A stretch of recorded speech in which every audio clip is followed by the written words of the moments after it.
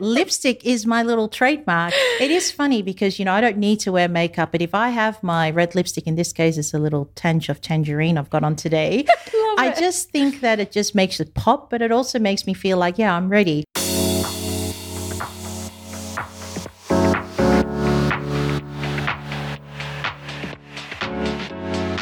Hello and welcome back to the Kelly Lumber Podcast. I'm your host, business mentor and personal brand strategist, on a mission to inspire a minimum of 5 people a day to take action, do something different, and show up as the best person that they aspire to be. Are you one of my 5 a day? Keep all your messages coming. Let me know on Instagram at Kelly Lumberg Official, and let me know what you've been inspired by. Was it something on this episode?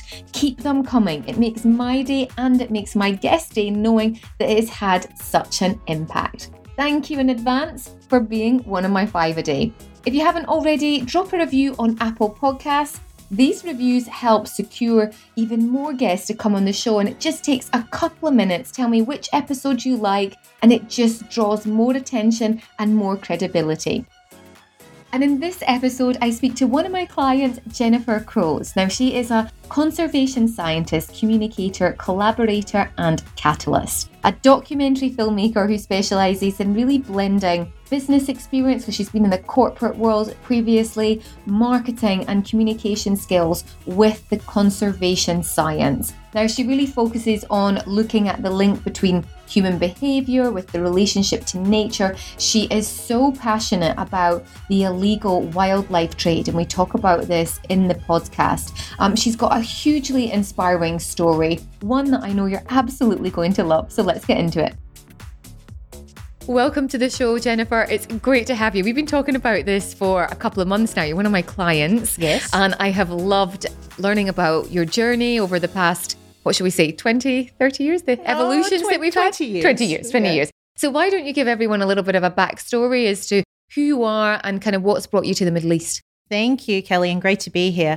So I'm a conservation scientist, adventurer, explorer, evolving human being. And I guess what brought me to the Middle East was an opportunity to work with Emirates Nature WWF, so within the WWF network. I've been with the World Wildlife Fund for Nature for quite some time, but now I'm a freelance conservation consultant, science communicator, public speaker, you name it, I do it. You wear so many hats. And this is the one thing as we've been working through the sort of the personal brand journey, you know, how do we get people to understand everything that you're actually truly capable of doing, but put it in a way that's quite, I say, simple, because you've done things like, what are some of the projects that you've worked on? Well, first and foremost, I did actually come from a corporate background, and I decided to give that all up and move to the Amazon basin in 2005, where I guess I had my epiphany and my first evolution or my first journey of change, where I was rescuing wildlife from the illegal wildlife trade. So in this case, I was working with pumas and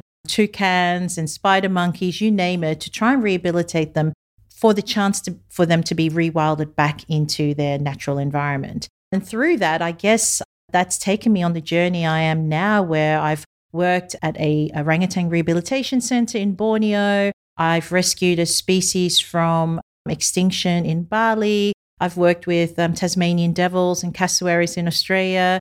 But I specialize in illegal wildlife trade, which I guess is not as common as, most scientists would talk about. Absolutely not. So how did you get into this? Like, you don't just wake up one morning and go, I'm going to go to the Amazon. Like, what happened? Actually, it was like that. Was it? Yes. I think, you go through changes in your life. And yes, I had a great time working as a management consultant. But at the end of the day, you really need to feel truthful and authentic to your values, and I just didn't feel like I was living them. Yeah. So I decided that I wanted to change. I wanted to make a difference in the world. Of course, I was really grateful for all the opportunities and the foundation that consulting has given me. And that, I guess, makes me a little bit a rare endangered species, as I often call myself, because I'm able to leverage and utilize my business and management skills in a NGO world.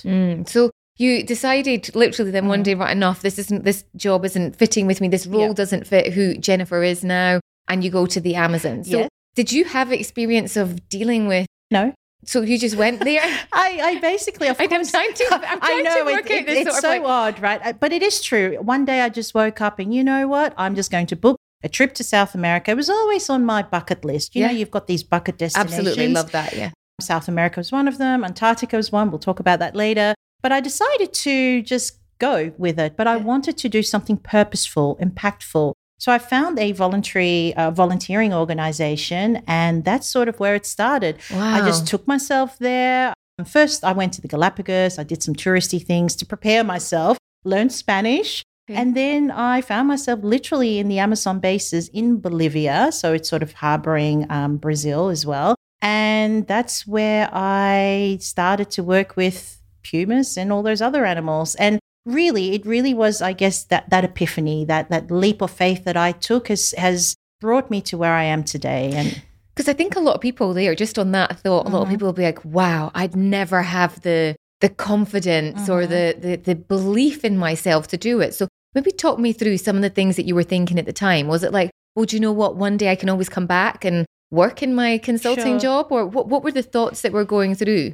Exactly that, actually. I mean, I was confident in myself that I had the skill set. So I just needed to figure out, find myself, really. I think, if we don't find ourselves, how can we live our true, authentic life? So I knew that no matter what, I'd be able to go back to what I knew if I needed to. And so what ended up happening is when I did return 1 year later, because I did travel all around, was that I decided to work for 6 months, save all my money and do what I needed to do and obviously stick within that comfort zone. But then I would volunteer 6 months of my life as well at these organizations such as the Orangutan Rehabilitation Centre, such as being sent by the Australian government to work in Bali to be able to, I guess, gain all of those skills from on the ground, in the field that I didn't yet have.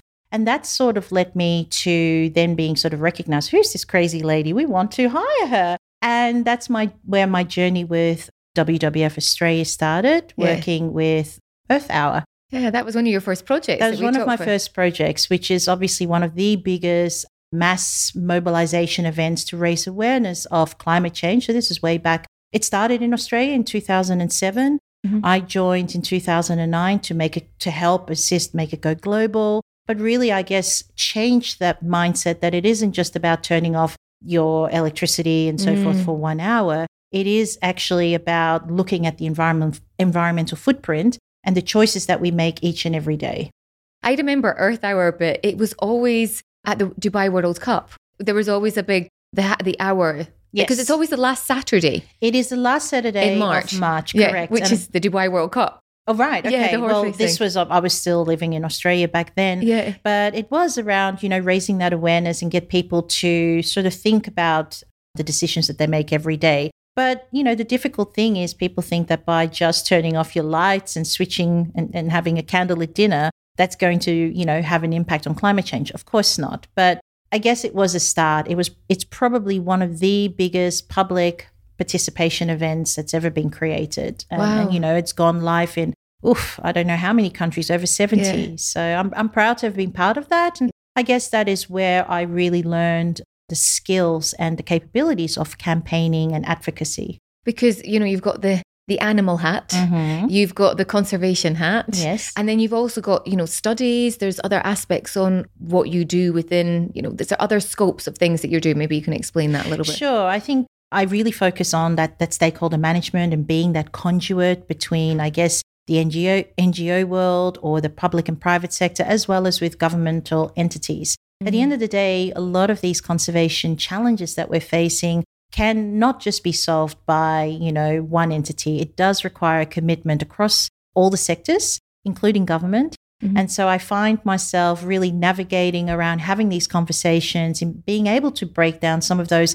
scientific evidence into more, what would you say, approachable, palatable communication that is then able to be applied in, passing new legislation or whatever it may be. It's like you have this gift of being able to take something that's very serious and, having a huge impact on the world, but you're able to make it something that's tangible and easy for people to follow. And I think what I love about you as well is that you do it with style, because you are in the Amazon, you're in places, whatever the world, and you're always saying, I make sure I've got my lipstick on. Oh, yes. Oh, Kelly, lipstick is my little trademark. It is funny because, I don't need to wear makeup, but if I have my red lipstick, in this case, it's a little tinge of tangerine I've got on today. I just think that it just makes it pop, but it also makes me feel like, yeah, I'm ready. I don't know. I think it's something that I've picked up from my mum. She always just used to wear lipstick. But yeah, There's a picture I think I've seen of you in the Antarctica with the fluffy hat, and then you've got your lipstick on, yes. And I think there's some penguins in the background or something. Well, you never know who you're going to attract, right? I love it. Maybe that will lead us on to telling everyone a little bit about this project, which you are working on, or you've just come back and you're going to go to the Antarctica again. Maybe share a little bit about that. Sure. Well, I guess Antarctica is a bucket list destination for so many people. Oh, massively. I'm there. And for me, it really has been that, that last continent that I hadn't visited.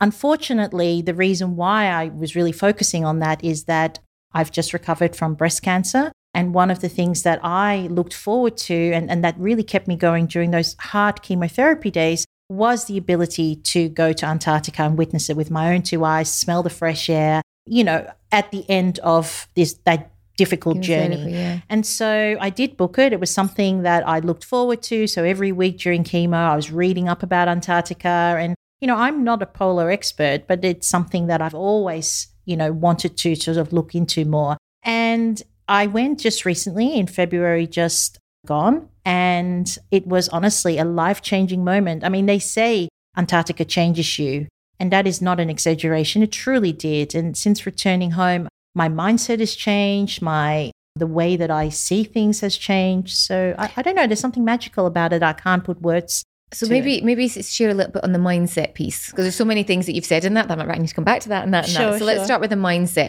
What maybe has changed from that? I think, you realize it's such that this vast white continent is just so beautiful, and it makes you realize, for me, it made me realize, because I started to, I guess, second guess, is it time for another evolution? Do I need to maybe change careers?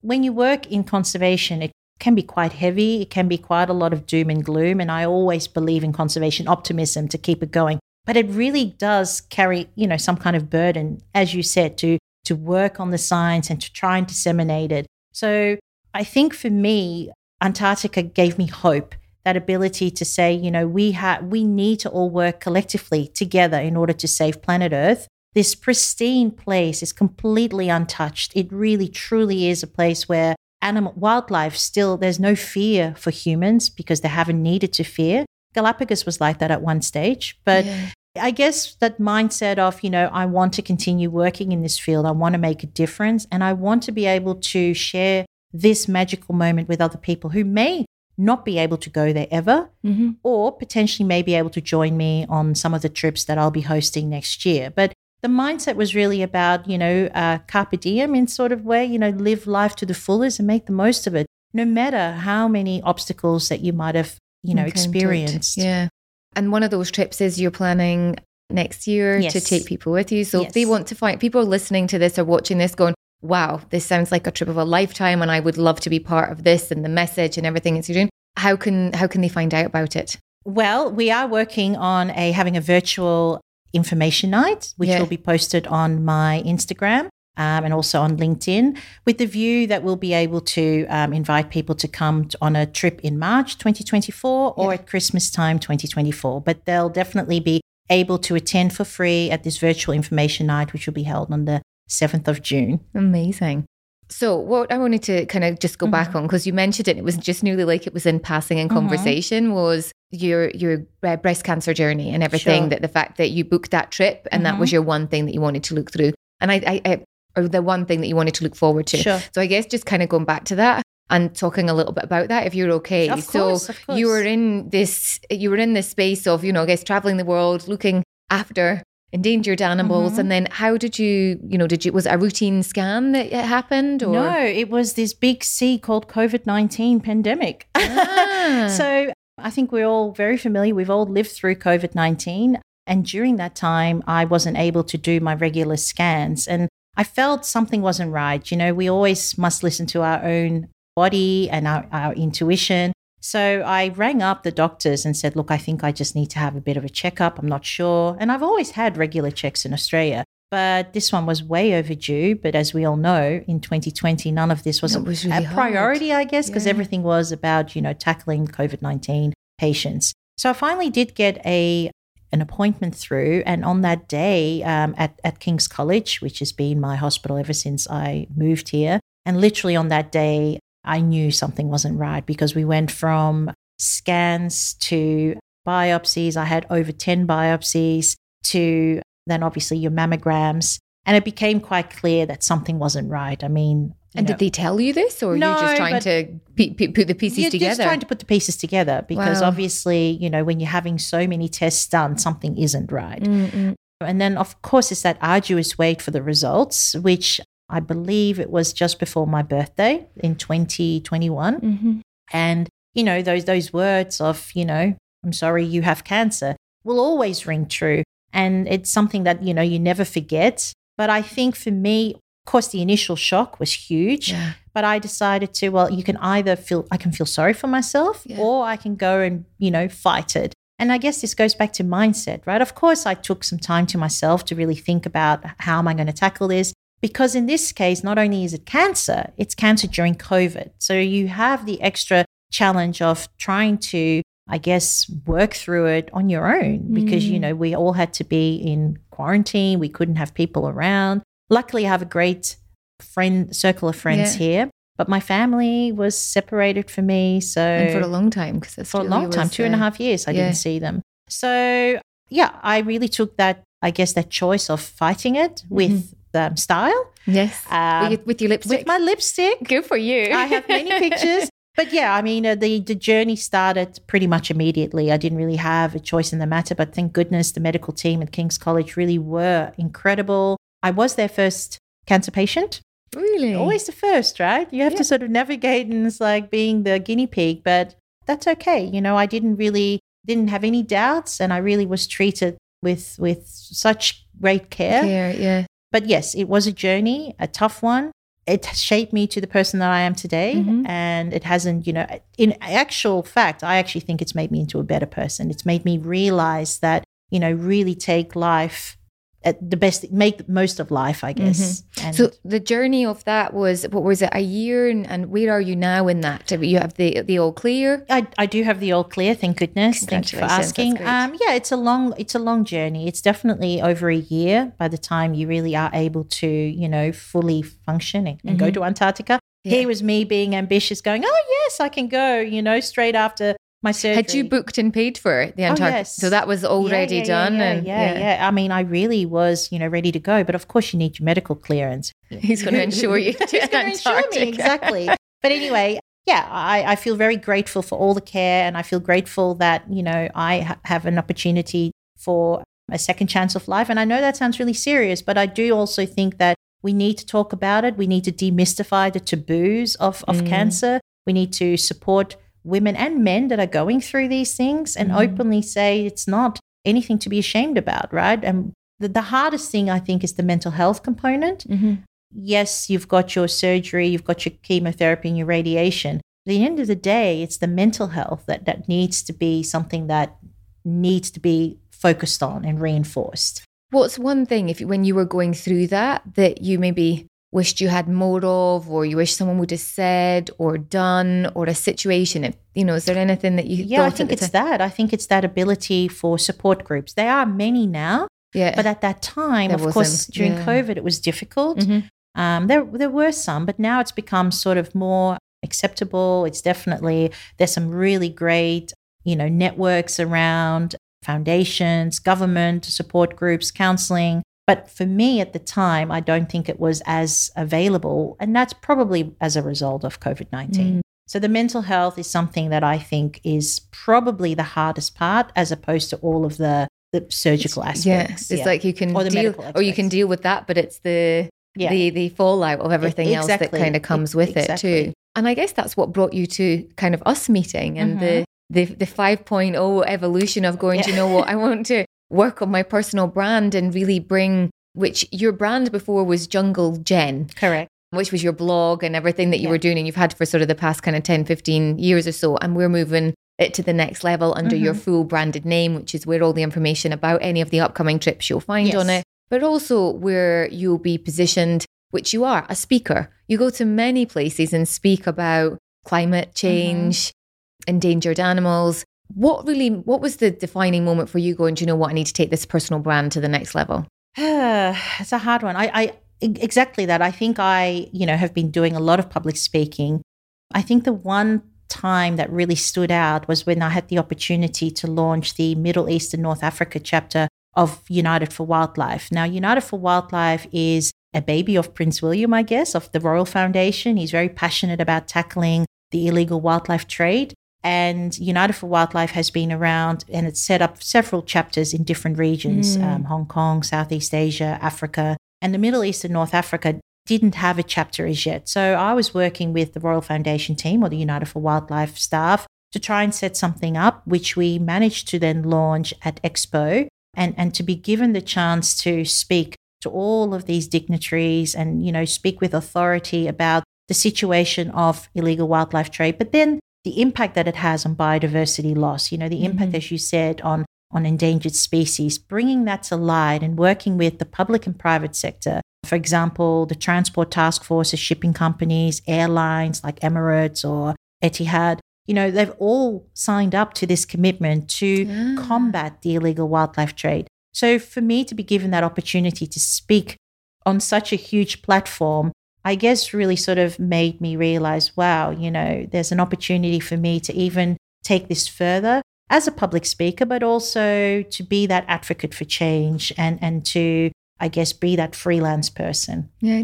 I seen pictures of the two of you. Did you get the opportunity to speak? I did. I was asked to meet His Royal Highness, and he really truly is a passionate advocate for wildlife. I think he's very interested to see with the impact that we're going to have in the region. I'm currently working on some amazing projects, some that I obviously cannot talk about just due to the sensitivities and the confidentiality of it. But it's so great to see that, now I'm able to speak more freely about something I firmly believe in. I think COP28 that's being hosted this year will hopefully also give us that opportunity to link illegal wildlife trade to biodiversity, but then that nexus to climate change. I think one of the things that I'm really passionate about is, again, debunking the myths of climate change is all about decarbonization or net zero. We need to take a much more of a holistic look and approach to this and look at the way that we're living our lives every day, the impact that we're having on wildlife, on ecosystems, and how that actually, impacts climate change. What would you say to someone then that's listening to this and going, I want to make a bit of an impact, or I want to start making an impact, and how do I instill this into my children? What can they be doing? Because it seems so vast. It is so vast. And this is some of the problems, right? It does become quite like, well, I'm one person. What can I do? Yeah. And is it really going to make a difference? Yes. And it does. I think when you think about it, individual action becomes a collective impact, right? If we all took that approach of, I'm just one person, what does it matter? Yeah. Then we might as well just give up. And I'm on the opposite side of saying, well, each individual action can make huge differences. So everyone can make conscious decisions. And it could start with, how much we drive, maybe taking a bit more of a healthy approach and, cycle. Okay, maybe not here because of the heat. But it also comes with the choices that we make in the supermarket, the foods that we eat and we consume. Yeah. Understanding where our food comes from, making sure that we don't have excessive food waste. All of that actually has a direct impact on climate change. But also, the way that we treat the environment. And I think that's the problem. It's not just about, okay, I've now, resorted to solar panels on my roof, or, I've got an eco-friendly car. Yeah. There's implications with that as well, right? Because obviously, where are those batteries coming from? It has to come from a resource somewhere. So I guess taking more of that circular economy awareness and approach also makes a huge difference, understanding where things come from.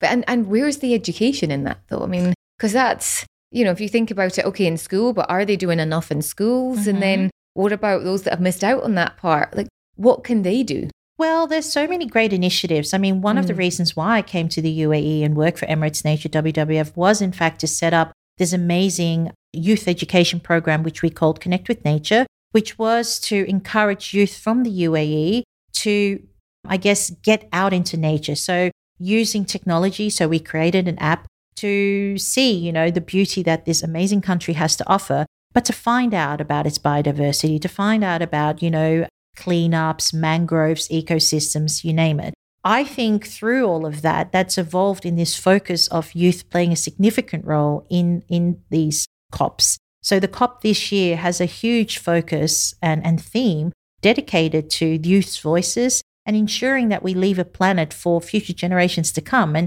we have to support our children and our youth in order to become the leaders of tomorrow, right? So I look forward to hopefully playing that part again in this upcoming COP. I mean, you see it firsthand in terms of right in front of you what the state of the planet is like. I mean, are you scared? Well, a little bit concerned. Yeah.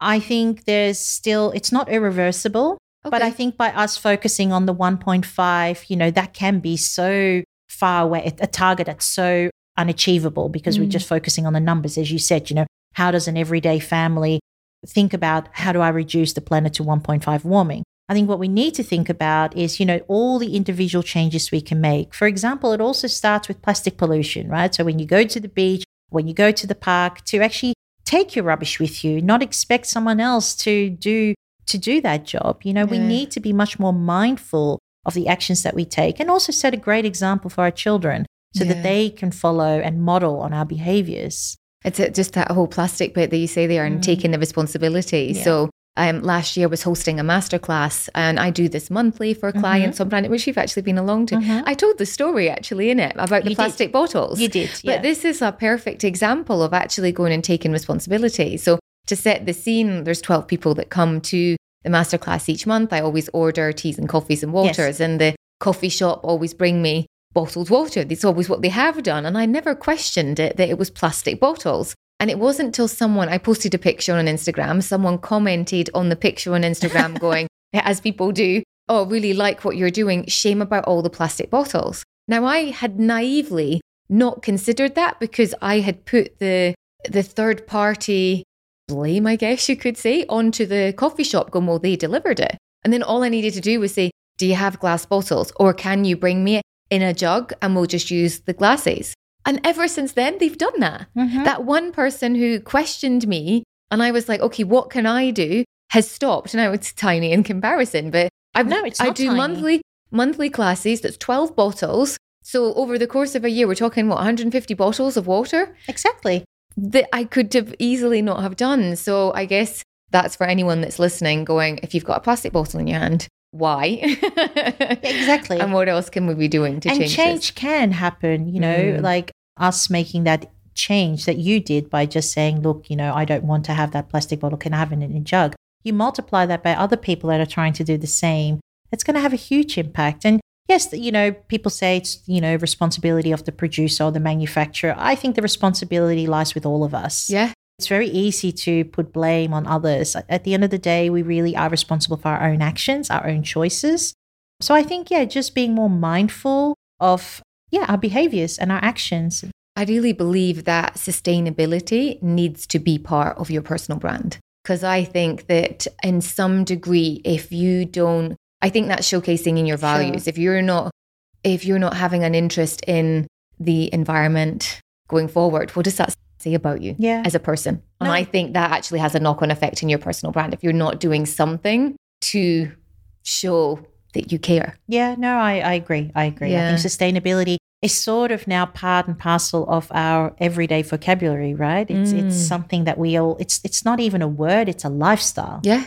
So. Yeah, very true. So what's next for you in terms of kind of projects, ones that you can talk about? Is there any that you're... Yes, of course. So I am now a freelance consultant and I work on a couple of projects. One of them is actually quite interesting. It is about the donkey skins trade. I wasn't sure I could bring that up. Yeah, no, that one's actually, and obviously I'm working on other species that are impacted by trade. I just can't really mention some of those projects, but this one I can. And the reason why this is so personal and one that I really care about is because donkeys don't really get the attention that they deserve. No, they don't. No, they don't. And actually, so I consult to the donkey sanctuary based out of the UK, but we have, like field offices all around the world. And the donkeys are getting completely hammered in terms of their population as a result for their skins. Now, those skins are then used to be made into traditional medicine called ijiao. So the skins are boiled and the collagen is extracted to be made into a block, which is then used as a tonic for drinking, sometimes made into beauty products. And I guess it's like anything, the same could be said with rhino horn or pangolin scales. This belief system, not scientifically proven, but a belief system that certain animal parts and derivatives will increase your ability for virility, fertility, whatever it might be, make you look younger. I mean, So, and is that is illegal to do that with donkeys? Well, it is not legal per se, because at the moment, donkeys are not getting the recognitions that they deserve because they're not considered as wildlife. However, they're a working animal. So in Africa, in South America, in a lot of South Asian countries, donkeys are a form of transport to carry water. They're also a form of economic livelihood for women particularly. So it really gives them that ability to, have a role in society. You take that away, so the donkeys are stolen, you take them away, you suddenly take away the ability for families to put food on the table, to send their kids to school. So it has implications all the way. Effect. Exactly, a knock-on effect with us being able to achieve the 2030 Sustainable Development Goals. So even though a donkey might not be given the attention that it deserves for many reasons, the reality is it has a ripple effect all the way down to, societal impact. I suppose with these, do you ever get to the end of a project, or are all these things that you're working on something that is just ongoing? No, there is an end, and obviously huge. I like to think that the impact has been positive and great. But I mean, unfortunately, in the field that I'm working in, it is a little bit ongoing. Yeah. Because we need to make some conscientious changes. I think illegal wildlife trade is not something people talk about openly. Some people have exotic pets that they think is actually, and they care for them. But again, it's understanding, where did that animal come from? Does it actually need to be in my living room or house? Exactly. This is not a criticism of, I know people care about wildlife, but, it does have a direct impact on the ecosystems where they came from. Well, there's so much that I could talk about. I feel like we could keep going on and on, but I need to bring it to a wrap at one point. But before I do, I wanted to ask a couple of quick fire questions. Sure. So here I've got some cards. These are sort of fairly relatively new edition. Okay. Do you want to pick a couple? Pick one and then you can answer it. And sorry, angle. I'm going to move them over. Thank you. How many? Do you want to pick two? Sure. And then... Okay. I make too big of a deal about... not wearing lipstick in the jungle? Sometimes I do, maybe the whole eco sustainability aspect can take over some of the conversations in my life. So maybe I need to, I'm not really sure about that one. Do you feel it? Is that what I feel like sometimes I can talk and talk and talk about sustainability or conservation. So maybe at times, we need to just keep it real as well and just go. Well, that's honest. That's honest. Yes, it's honest. Ooh, I'm most competitive when it comes to, wow, Kelly, I have just started to play paddle tennis.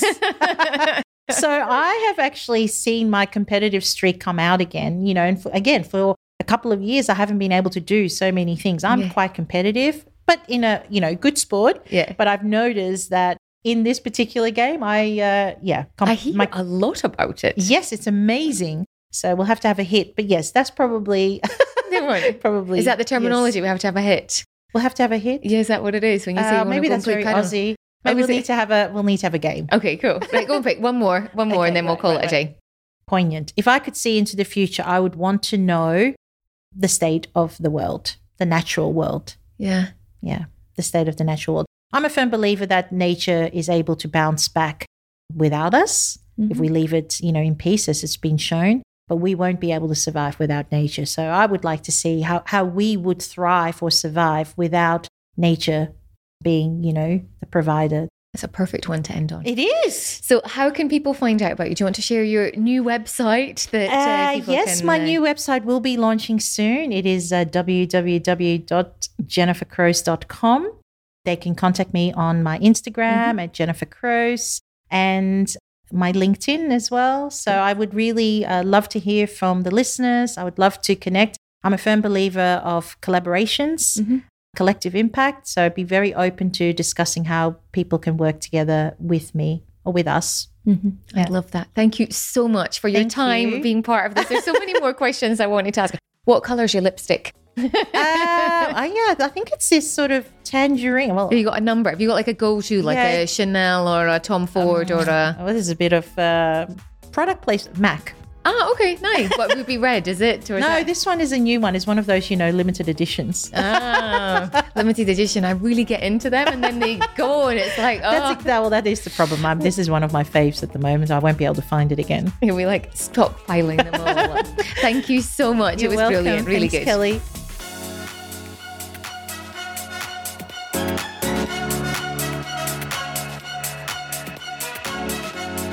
Did you enjoy this episode?